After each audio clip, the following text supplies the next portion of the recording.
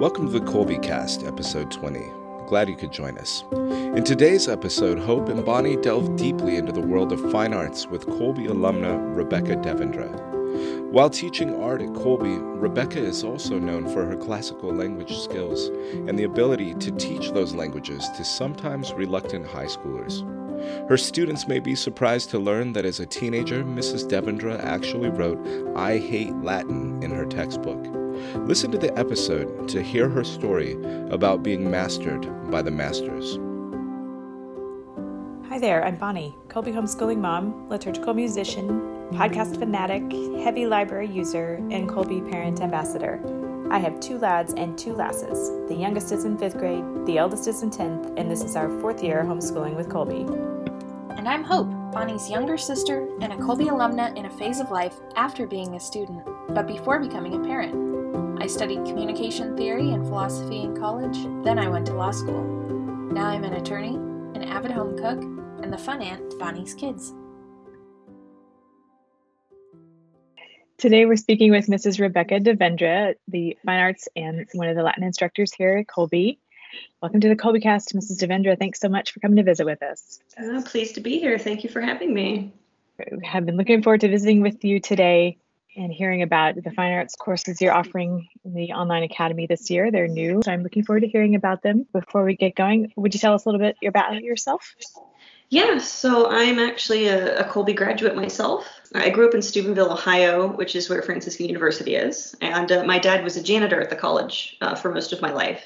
And because of that, we just had a big community of like homeschool families, Catholic families. And just really I guess I would say like esoteric sort of people.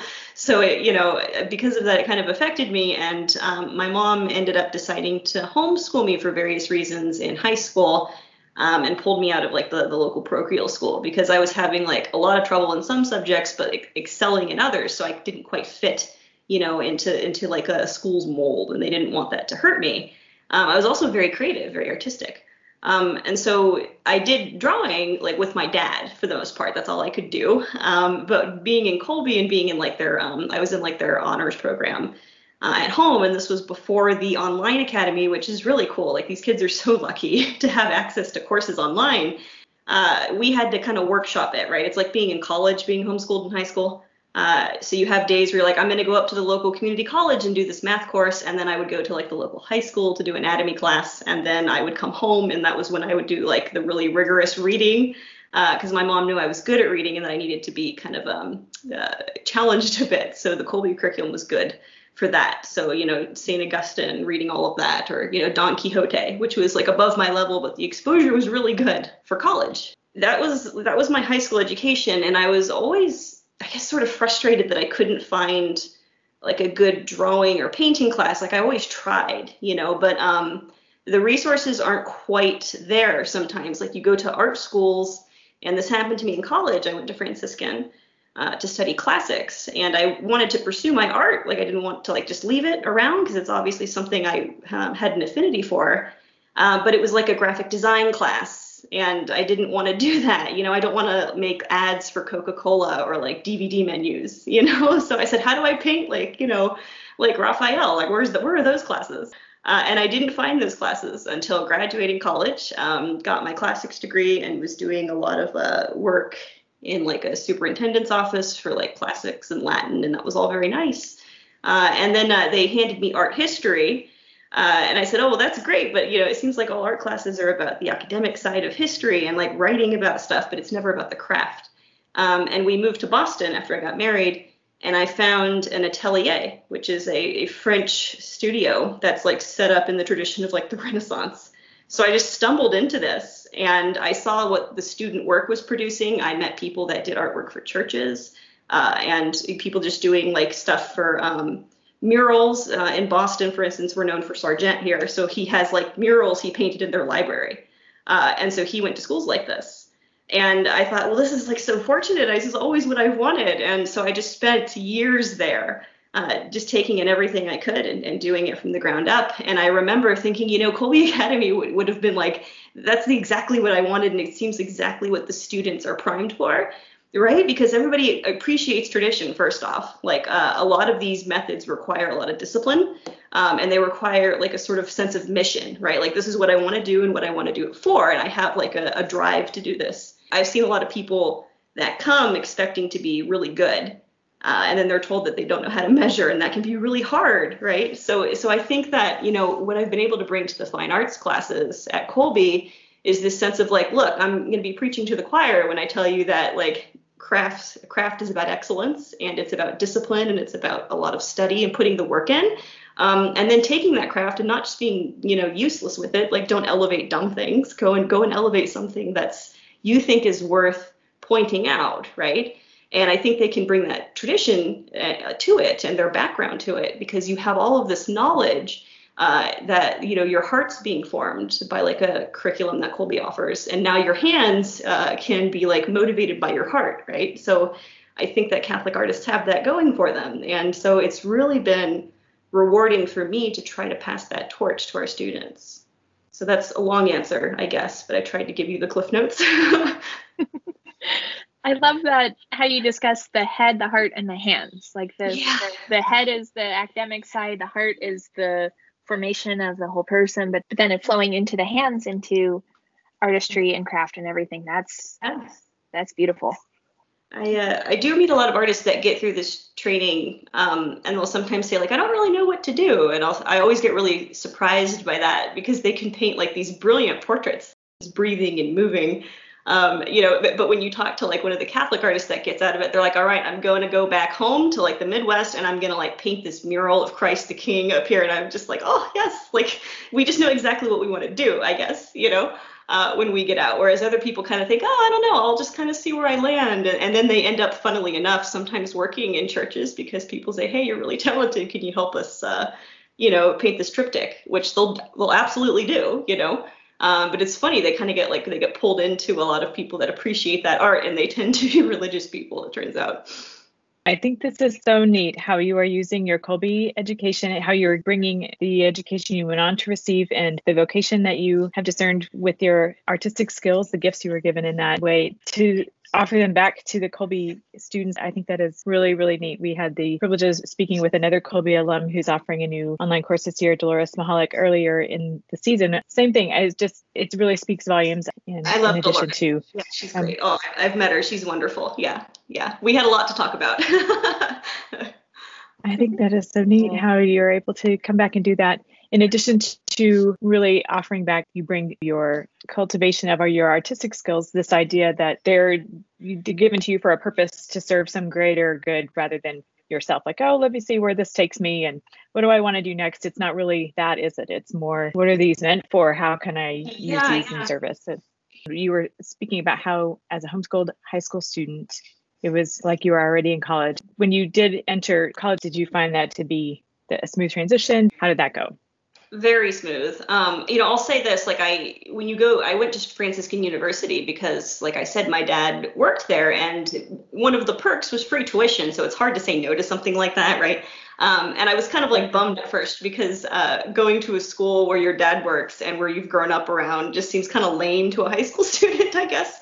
But it ended up being really good because I said, well, okay, if I'm going to have to go to school here and I'm going to pick a track, I'm not going to just stick with graphic design. I want to actually, you know, I was very idealistic. I'd read Plato's Republic and about education because of Colby. And so I had this like idea that like, okay, I've got to actually try to do something really difficult and see what my limits are, because then that will at least inform like my soul and who I am, and that's what I can get from this school. And I was actually, I think I was right about that, because I went to the classics department because I said, this looks kind of difficult, right? And it looks like it's worth doing because of that. And that sounds ridiculous, but that's an 18-year-old for you. But it worked, like it really clicked, like Latin and Greek and like reading the Iliad and the Odyssey.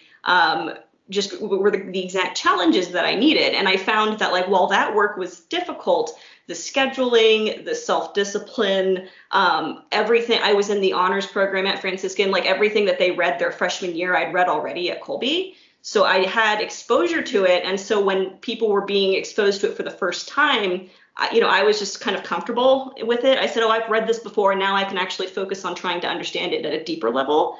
So I think my papers were a little more advanced, for like a freshman paper. And I remember having a college professor sit me down who taught the honors, and he's like, where did you go to school? Like, you seem to know all of this already. And so I said, I did a homeschool program, and I told him what it was. And I found out later that he signed his kids up for Colby after that, which was hilarious. That's awesome. But apparently I sold it really well. I didn't realize I was pitching, in his office, but he was just like, you've read The Republic, you've read Quixote, you've read a lot of like this first semester's worth of stuff. So that's a smooth transition, right? There are people that I knew that weren't as voracious of readers as I was, and they had some trouble with the Colby curriculum, but they ended up like being okay and like went on maybe to do more STEM stuff, but they had like a pretty good solid background in learning how to think. I think people kind of poo-poo philosophy, in like modern education systems, but like if you can like identify a normative claim, like what is somebody actually arguing from and why, then like you're going to get a lot further, and people are going to think you're a lot smart when really you can just identify what's going on in a conversation, right? And I think that gets you really far in like freshman and sophomore classes where there's a discussion going, and I already knew how to do that, it really worked well for me. At least I was challenged in the right ways in high school, and even the stuff that I thought was kind of annoying and I wasn't going to think about, suddenly I'm in a classroom where I could actually offer something, to the group, and that was really nice. So it really very smooth transition, definitely, I would say. That's a theme that we've seen with some of the alumni that we've talked to, and I experienced it myself of going to college and thinking, what will challenge and develop me the most? Because I think there's this idea of like, college is freedom and I get to do my own thing, and people kind of spin out a little bit. There's this misconception sometimes of like homeschoolers are so serious and missing out on events or things like that. And no, like we prioritize our time. We talked to Doris's brother, Charlie, a couple weeks ago, and he said, work hard, play hard. Yeah, no, I think that's true. I definitely think that's true. I suppose, I don't know if Colby students are idealistic, but I think that when you graduate from Colby, suddenly you're not afraid of like reading a primary source, right? Like you want the undiluted stuff, even if you don't get it at first. What you realize in college is like, nobody actually gets all of this, right? Of like this giant tome I'm reading.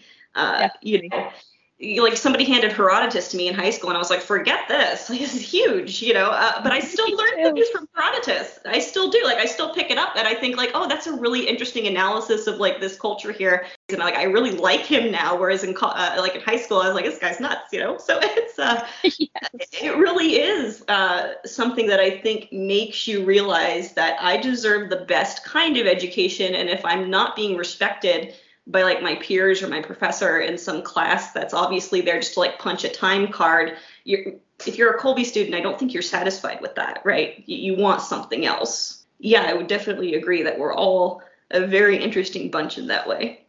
And you seem to have this sense of, I have something to contribute here, and I ought to do that, and I will. That goes right along with it, rather than a passivity, like, what do you got for me? Something like right. That. Yeah. Could you tell us more about your time at the Atelier? Visual arts are a skill set very far from me, and so I look at beautiful paintings or things like that, and I just wonder what all goes into it. So I'd love to hear more about the process and your experience and your training.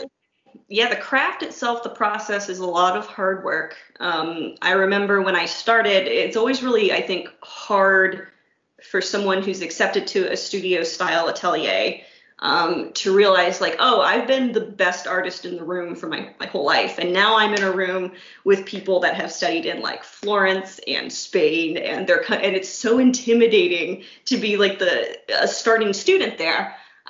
Because I didn't even know like how to set up a board. I didn't know how to like look at a figure, and I didn't know about different kinds of measurements. So they have to sit there and just basically throw you like into the grinder from like right off. So there are times when it's emotional because you're used to drawing really well, and then you realize, I don't see that correctly. Because the artist reveals what nature hides, and that's actually very difficult to break down. You have to think very abstractly to get a human being that you're looking at right on the page exactly, because if you get it wrong, even people who aren't artists will know that it's wrong because you look at people all day. Your brain knows what people look like or what they should look like. And so you, as the artist, have to figure out not just the anatomy, but how to place something on a page so that someone will look at it a certain way or say, oh, I know this person, right? Or even just looking at something what we would say is kind of mundane, like painting a saucer or a cup. It's very hard to do. So what they do at the atelier is they start with a really strict process. And so I should distinguish myself here. I went to an atelier that's in the French tradition. So 19th century French artists, we're talking like Sargent, who was part of the Boston School here. You probably know Bouguereau because he painted a lot of wonderful images of Christ and the Madonna. And they're just these gorgeous, like realist paintings with like angels around, the mother. So I guarantee you've had a Catholic calendar that's had his work in it, something like that. And that's how I wanted to learn how to paint. And this is the kind of school that he set up and taught in. So that's pretty intimidating, honestly, when you don't know how to like draw a line right, it turns out. So the process is that what they do is they tell you to do copies of Charles Bargue. So Charles Bargue was a French artist who would sit down in front of like master copy paintings or sculptures, and he would detail these pencil drawings like in graphite that make it look like real marble on the page. And you have to sit there and do that with your little pencil. And so they tell you how to sharpen it. They make it, you have to make it like dental instrument sharp. It's one of the first things I make our drawing students do is I say, take out your pencils. They are not sharp enough. You're going to take a knife and you're going to whittle it down and expose the lead. And then you take sandpaper and you sharpen it to like knife point, basically, because then it forces you to use your pencil like a brush. It makes you light so that you're not putting hard strokes on your paper. And then if you try to erase it, like there's this indentation or like this image of what was there before. And so you stay really abstract at first. You build the scaffolding of the image by learning to measure like 1-to-1, okay, on your artboard. And so I did that. And the first Bargue I ever started, I had to start over 4 times. So that was tough. But once I learned all of those very hard lessons, I moved on to do 4 of them. And then you graduate to doing what's called cast drawing, which is not copying a master copy. You go and you look at like a marble cast in front of you, and you have to render it in charcoal. And so the teachers always help you with that because you have to learn how to see light properly. And that's really tough.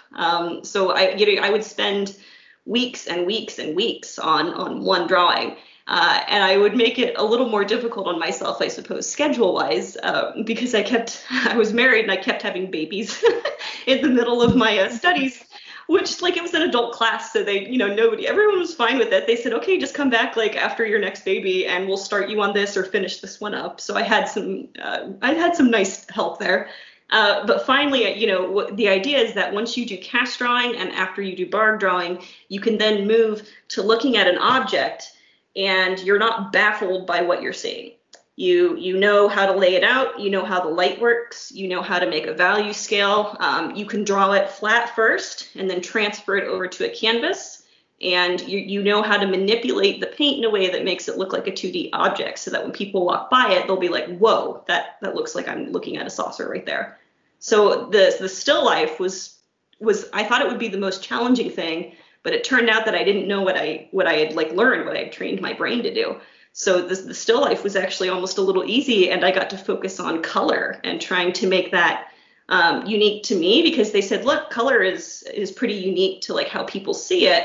So if you get the light right, the color is what you've decided to emphasize as the artist. That's where your creativity comes in. So that was cool, like to be able to realize, where my personality could come through in the work. And it's what you appreciate when you know all this now. When I go to like a gallery and I'll look at like, I don't know, something by Titian or even like the Baroque artists, and I'll say, oh man, yeah, a lot of personality in the way they do their faces, even though we all have the same like foundations, the same training and structure. So this was, it's hard. It's trial by fire. It's very daunting to do people from life when they're sitting in front of you, and you have to get a really dedicated person that's willing to just put up with you staring at them for like 2 weeks as you paint them. But the results are always, I think, everybody's amazed that you can do it. It makes me feel like kind of a magician. And it just seems just so obvious that I couldn't have done it without someone just saying there are objective rules that you need to learn to do this, right? It's not something that I could have just done on my own, because I tried on my own for just my whole life, and if you don't have somebody come and say, look, quit trying to reinvent the wheel. here are the basics of light, structure, and form, and you have to learn these before you move on. Because in the end of the day, like, this is what tradition does, right? Traditions become traditions because they work, and when you try to like just skip over them, what ends up happening is that you end up making a lot of mistakes that are not deliberate and then reacting to those mistakes, which can make something that you didn't intend to make in the first place. And I like to be a very deliberate person and compose exactly what I want you to see on this canvas and get across, hopefully, the message that I'm trying to get across. And I can do that now. And so in the way, like, the tradition is just so freeing in that way, because like so many art classes were so frustrating before this in different ways, right? I just told you that I had to restart things like 3 or 4 times, but there was a goal there, and the frustrating part of being in art classes before then is that I was told to do what I felt. And I said, well, it doesn't matter what I feel if I can't get it right or the way I want it. And they couldn't tell me how to do that. Right. So that was always, I think this is the essential attitude for atelier style methods. You need to have that discipline and that vision, and to want to be like standing on the shoulders of people before you that figured all this out already. Right. Like the Da Vinci rule for canvases, everybody still uses that. They're like, OK, step back as far as he tells you and then you will be fine. You won't distort your image. And like knowing that is just saves you so much grief. Do it. Just do it. So it's practical and it's wonderful. Like, I love getting my hands dirty. I like being able to carve my pencils and make my own paint and just stretch the canvas and do everything from scratch. And I've just like, it's like I've been given this wonderful gift, and it's been a wonderful experience. It sounds like demystifying. It really made it very much accessible. Yeah, it's liberating. It was really like a big breath of fresh air, because it's still hard work. Every painting and everything that I try to draw, even if it's just a master copy, it always comes with the same kinds of difficulties, right? And there's still times where I start over, but you get to know yourself through this process too. You'll say, oh, I know exactly where I've messed up here. And then you can just like save yourself the grief and start over, and it goes faster every time because you know what you're doing. And that's such a huge gift. It's like your brain just lights up in all the right places when you have this key to unlock all the things that were in the way, that were just kind of these stumbling blocks, and it's just very freeing, very liberating, and it's great. Obviously I'm a big fan. But I was intrigued by your remark about when you're kind of guessing at what you're doing, you make mistakes and then you react to your own mistakes, and it forms a vicious cycle. That was very relatable. Well, really everything that you're saying, but especially that remark. And then when you talked about how to see light properly, which is an idea that I had never heard before, those sound like very tactile, applied things to your craft, but then also big philosophical ideas of, if we think of light versus dark, grace versus the darkness of sin and things like that, and how it's all around us. And so to try to see it properly, I like finding things that are like both very specific and also very general or universal. And so those stuck out to me in what you were describing, and I thought it was really cool. Like Caravaggio a lot, I think. He that description you gave of like light and darkness and sin and grace, that's the whole point of all of his compositions. He calls it chiaroscuro, right? But if you've ever seen a Caravaggio painting, you're always struck by like the figure coming out of the darkness the way that they are, in a way that's almost creepy and startling at first. But then as you look at it more, you like focusing on the light that's around the person, which is what he wants you to see. It's gorgeous. And like, it's a whole method that you actually have to learn, because he was so specific in how he did that. And I'm trying to get there. I'm still trying to get there, because I normally, like, when I want to do a portrait, I'm like, the light's right on your face so that I can see everything, but like painting darkness in an effective way is a huge skill. I always tell my students that if the shadows are right, then the drawing is going to be right. And everybody that looks at it is going to see the person that you see. So this is a big, learning curve. Like, once you get there and you can draw the shadows, which is what you're doing with those basic barb drawings, is you're just learning how to draw a shadow, roll blocky, find the shapes, put it in there, do it over and over again until it's right. And then suddenly you're like, wow, whoa, this thing just appeared here, So it's great. we see good work coming from your class. How's it been going since the start of the year? Really good. Yeah. I think Colby students are ready for a challenge, so that helps. I don't have a classroom of people thinking, wait a second, this isn't like an art class I'm used to, right? You can be wrong here, actually. But so I think that, set it up right. So a lot of the time, the corrections I give the students are about, setting things up right the first time. So that's like the first couple of weeks, and that's all part of the process, even though you're not getting anything done on a page. So I think for the students, that's the hardest part, is getting everything exactly right, because I'm trying to set them up for success to make those drawings. And then it becomes like a class exercise in critiques. So the way atelier style studios are run is I tried to make our classroom as like it as possible. So I split the groups of students up into like houses, and I would say, okay, this house gets first dibs on a critique. I'm going to look at your drawing, upload it for me, and I'm going to tell you what's wrong with it, if anything. So if you have the picture taken the right way, I'm going to basically take my needle, which is how I measure objects, and I just go right in front of their drawing. And I say, okay, your width is off up here, or like I'm going to circle this part here. You've got the shape of the head wrong. Do you see that? And they'll be like, yes, I do. Thank you. They're all very gracious and polite, these students. So if they're frustrated and unhappy, they haven't said anything, but I think they're really willing to like see the problems, and there's great light bulb moments there. I've had students that did things too fast, and I said, okay, well, we're at the point of no return now because you skipped some steps, so you have to do it. And now these students, they come back, we're near the end of our semester, and they have these beautiful drawings, and I'll say, oh my gosh, I'm so glad I bullied you at first. And they'll say, yeah, you have to be starting over. I was like, I'm so bad at this. And I said, no, like that's the point. Like you have to really figure out what your own pitfalls are, and like I'm here to get rid of those, which can be, look at the fruit. So I think, I hope, my students have like become really critical. They've developed a good eye so far. I did an exercise before Thanksgiving where I showed them a master copy I was doing, and I knew things were wrong with it. And I said, I want somebody to tell me what you think is wrong with this master copy. And most of them were absolutely right. Like they grabbed things that were obviously wrong. And I said, oh, that's really good. Like, so it's something has happened to your brains that you can do this now, right? It's going to ruin a lot of art for you. You're going to go into like certain shows and say, oh, nope, bad form, but hey, that's what we're doing here. So I think it's been really successful in that way. I've really seen them grow, and that's been a lot more rewarding for me to see than I thought, because being an artist is kind of lonely. You have your studio, you have your projects, and then like when you show off the end product, usually you get praise at that point. But sharing the process with students and helping them do it themselves has been really good, I think, for my soul. It's just been wonderful to see them ask questions and struggle with the same things I did. And for me to just say like, okay, I'm actually passing something on that's pretty big to you. And they're going to be so much further ahead than I was at that age. Like they're all like, 17, 18-year-olds, even younger sometimes.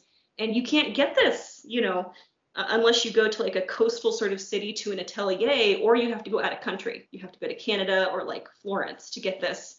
And they've got it, and I think about that and I'm like, it's just going to be so different for them.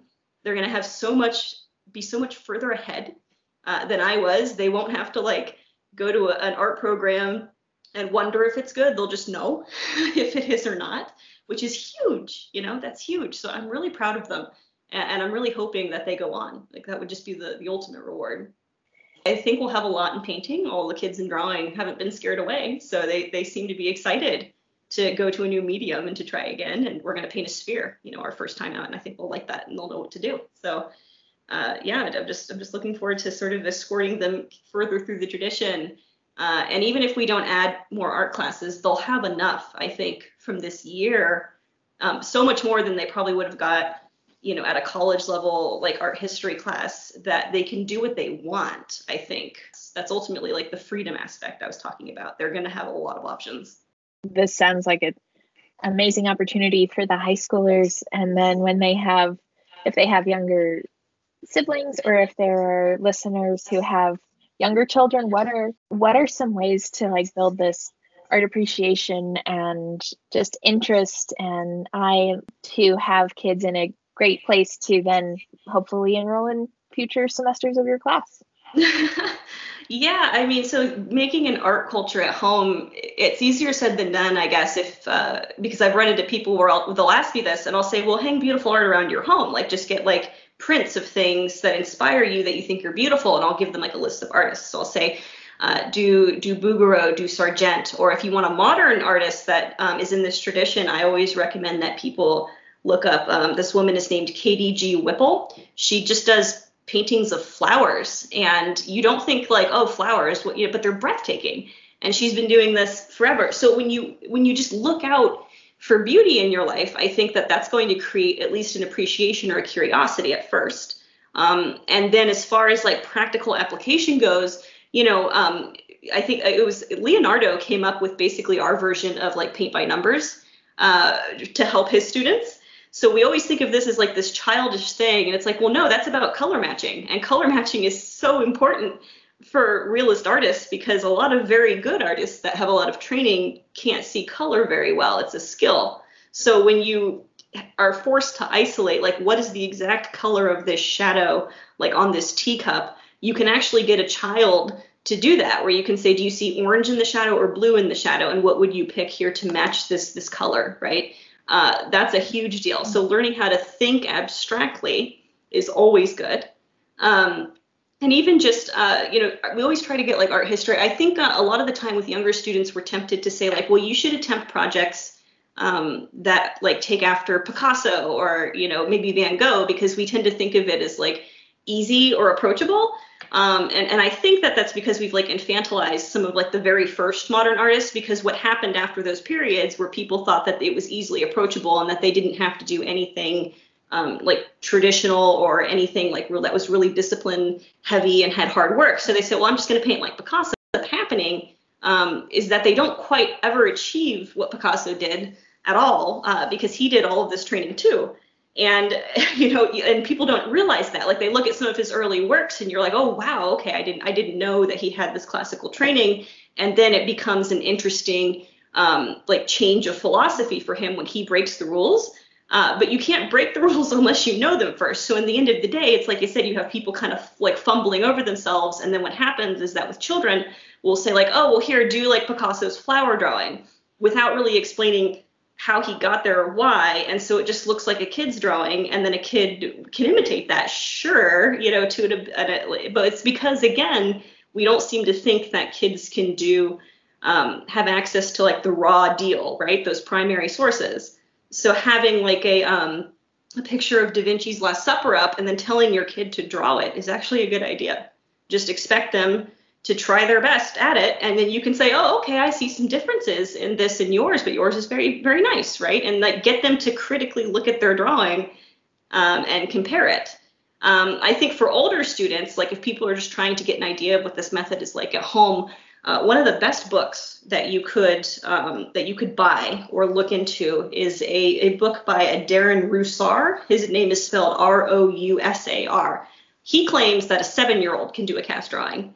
And I think he's probably right. You could probably set it up, but he gives you diagrams in the book of how to do it. And it's called Cast Drawing Using the Sight Size Approach. So every atelier is going to do sight size. But one of the things about Darren that I appreciate is that he's like, just throw kids into this. Like if they're 7 years old, they're reasonable people at that point. They can stand still, put like a piece of tape on the ground and say, stand here, and show them basic measuring and like give them like a block to draw. And then they can have a setup and they can just go through the week and stand there and be like, I'm going to draw my block and then go back and forth. So I have 4 kids. I have never tried this, but my kids are, I think, they're absorbing something from me because my son is 8 years old and he did a still life in like oil pastels at like a school project he did. And he came in and he said, here's everything that I did wrong with it. And he was right about what was wrong, and I haven't like formally sat him down, right? So kids pick it up. They pick up what you're putting in front of them, and so that's why you should never sell them short, right? Give them the stuff you want them to be influenced by. These are all such accessible ideas that you're offering, especially to someone like me who's like, I have no idea how to approach this, and it's quite intimidating to me. So I might just kind of set it to the side for now. But you make it very accessible and concrete similar to what you were saying about the feedback you give your students. The ideas you're offering with this approaching art and to bringing children into getting them thinking about it. It's that idea of strewing that I see sometimes mentioned with regard to book, have a lot of good books around and strew them to be picked up. It seems to be a bit of a parallel with the art, like hang the beautiful art where they can see it and it's just in their visual landscape that they kind of soak it in and it goes from there. That really brings it to a much more approachable level and seems much more practical. Absolutely. Yeah. I wanted to ask you also about Art Club. You mentioned recently a talk you gave to the Colby Art Club. Can you tell us more about that? I think these clubs that Colby offers, there's so much goodness happening there that it would be really interesting to hear more about the Art Club in particular. Okay. Yeah, I mean, I accidentally took over Art Club, I think is what happened there. Another teacher started it because she said, Chloe doesn't have an art club and we should just do that, So I said, I'd love to be added. And I was just teaching Latin, I hadn't done any of that. And that was where I started like really talking to students. And I would say like, what do you think of this piece here? Or I would show them a painting I was working on. And I think that's like basically how I got discovered by like Megan. She says, wait a sec, what are you doing in here? And so they just kind of handed it over to me and I thought, oh gosh, okay, sure. And then I thought, well, I should give a lecture then. I should just do and see if they appreciate it. I'm sure they would. And I was sort of like taken aback by how many people came to my first lecture in Art Club, just giving like a broad bullet point introduction to like the atelier method and like what kind of schools to go to do what I was doing. And I had to like cut the meeting short because it was just going too long. But like I ended up trying to like paint an apple in front of them and kind of show them stuff. And they were like, what? This is amazing. So it was really interesting. And I said, and so Megan and I started talking and I said, I think there's interest. I think people would really like this. And then they turned it over to me. And so what we do in Art Club now is I make like, it's a very open space. It's a lot of grade levels. And I try to start discussions. I'll put like a painting in there where I'll point out like, hey, this is an artist that's considered good for his use of white or his use of blue against red, and what do you think of this? And they start talking about it. Or we do just real practical projects. So I'll say like, okay, the theme for like this month is we want you to draw a portrait of St. Colby. So do your best. Here are some reference photos and I'll help you if you want it. But I want you to just upload your work and we can all talk about it. And I don't give critiques or anything. I told them like I usually save that for classes because I would just get overwhelmed otherwise. But, I try to teach them lessons every once in a while. I try to hold like a lecture about a theme. I'd been working on portraits for a long time, so I just threw it up there. Like, I've been doing this a while. Do you guys want to lecture on portraits? Do you want to know what that's about? And have some resources for it. I tell you what, if you have anyone interested in portrait, you should it's free. You can just get it now. It's an artist in the 50s called Andrew Loomis, Loomis, and he says how to draw the head and hands. And he just breaks it down from like infancy to old person, how to draw like the head of any person you're looking at, and what the proportions are and what to look for and how to study that. And then he goes into like the anatomy of a hand, really like in depth. And I always share a lot of his drawings and slides because they're just so easily broken down, and so this is what Art Club has become, is just me sharing a resource here or there and then kind of ginning up some interest and like trying to get people to like push them to do things. So we had a theme where we had an album up that said, draw a portrait, put it in here. Let's see what it looks like. Or, I think in the next couple weeks, I'll do the same with like a landscape. I'll be like, look out your window and draw what you see. Like, how do you think that works? And I might actually give them some sort of like lecture on, French plein air methods, because they really figured out how to paint like a horizon line really well. And that's really key in painting something outside. Planning it doesn't rain on you, but that's part of the fun. So, yeah, gosh, there's just so many ways it could go. But I try to expose them to different ideas and to like a real sense of what like a disciplined artist looks like and does every day. And so that's what I've tried to bring to it.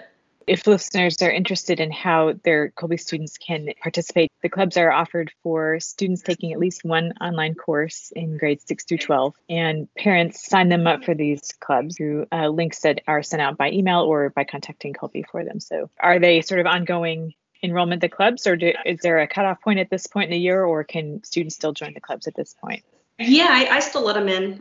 It's fine by me because there's no deadlines really. And if anybody wants in on the fun, it just seems like, sure, just at any time, come on in because, I mean, that's how the studio works anyway, is there's always so many different kinds of levels of people in the same room. And the older, more experienced students always end up helping out the younger ones that have just come in. So I like that environment. So for my own club, I will say, yes, I do let. It's a rotating door. Okay, next year when our Catholic calendars come out from our parishes, we're going to look at them with fresh eyes, right? And current artists, because I know, as you mentioned earlier, that the traditions become traditions because they work. And so sometimes it's hard to figure out, oh, this is somebody current to follow on Instagram or whatever. But it sounds like there are people out there who are building on these primary sources. And I kept waiting for Bonnie to bring up the idea of learning your scales when playing piano and the freedom that learning your scales has. As you've been describing your experience, I have been thinking about my own experience as a piano major. There are so many similarities between exactly.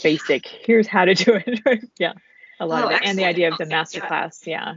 We expect more of students of music than we do of art currently. And it's the same amount of discipline for the most part, right? Yeah, I usually give that speech to a student, or I've heard it given to students that were having trouble and didn't know what the point of, all of the like rigorous discipline over like a value scale, which is just like light to dark. You have to make little squares and you have to make the pencil strokes so tight that you can't see the paper through it. And that gets harder and harder as you get lighter.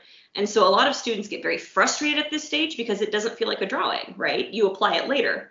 And you always get the speech from like, the atelier master coming in and being like, well, have you ever taken piano? Did you expect to just play Mozart? No. Like, it's not going to work for you if you do not do the work, right? And so this was always a speech given. And we were always very frustrated, at least in the atelier, that music classes, for some reason, are more, it's expected to be able to slog through years of work before coming to a final product, whereas in art, we want instant gratification. Like we feel like we're owed praise in whatever we attempt, even if it's really bad. So, being at a school where that was not the case it was kind of like having some whiplash at first, but I was like, oh, this is good, actually. I need to have like my butt kicked a little. So this is really good for me. But it's really just, nobody wants that, nobody wants that. But, if you stick with it, that's the reward, the beautiful work at the end. I can see how the Colby background that you had might have helped make that a little bit more palatable. Yeah, no, people think it's crazy when you say something like, well, I would say things like, I think it's worth doing if it's really difficult to do, because then it means like there's something to be achieved here. And that's not an attitude a lot of people have unless they have like a certain level of experiences that make them see that. And I had that from a pretty young age because of Colby. So yeah, I would definitely say that's true. We are getting close to the time we asked of you for today. This happens every time. We find you all so fun to talk to. And are there things that we have not yet covered that you would like to? I do think I want to leave people listening to this, if you're interested in knowing what kind of schools are out there that are like Atelier approved, like art schools worth going to. There's a website called the Art Renewal Center. And if you go to that website, what you'll find is just beautiful figure art and modern artists doing this tradition. And they have what they call, it's ARC, Art Renewal Center, of course, abbreviated, certified schools. And they will list schools all over the world and in the United States where this method is being actively taught by someone who knows what they're doing. So if you're seeking it out, it's never accredited, right? It's not college credit because it's not an art program like that you would get at a bachelor's degree or anything like that. If you want to do this, it's a craft, right? You're basically going to trade school. And that's the schools that do it. So a lot of them have high tuition and stuff like that, but it ends up being pretty well worth it if that's what you want to do with your life. Like, you need to learn the actual skills. So one of our upcoming episodes is with some current Colby 10th graders, and we've been trying to ask the Colby alumni who we've had as guests on their own episodes kind of what you might say either to yourself in 10th grade as a Colby student or to current 10th graders. So either or both.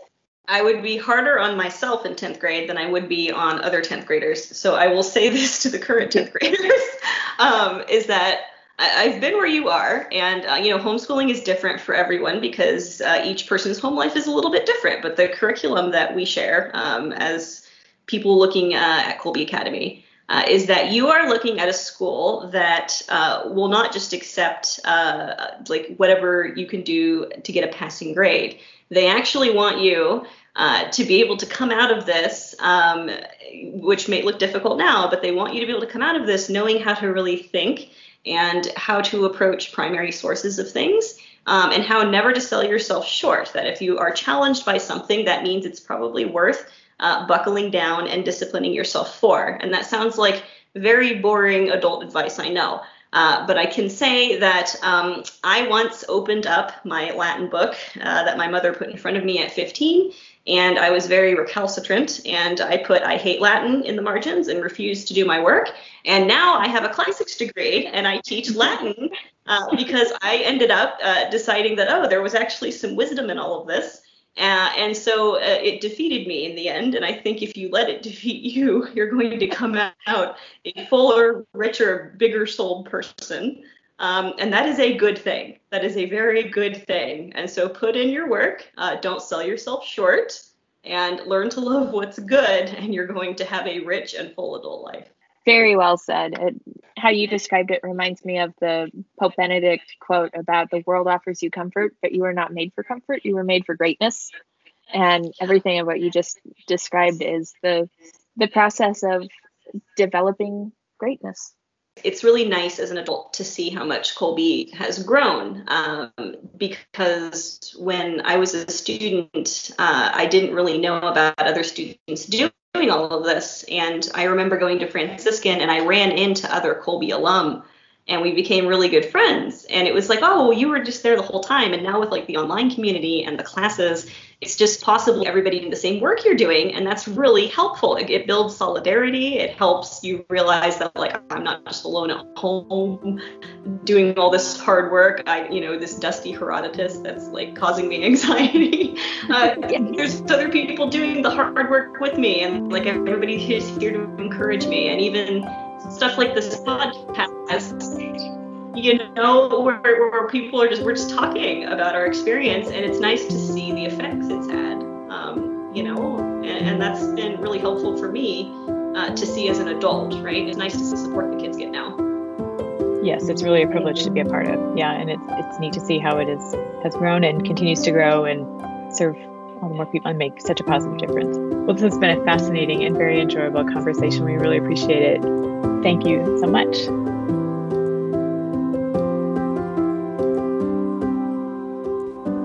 Mary our Mother, pray for us. St. Maximilian Kolbe, pray for us. Ad Maiorem Dei Gloriam.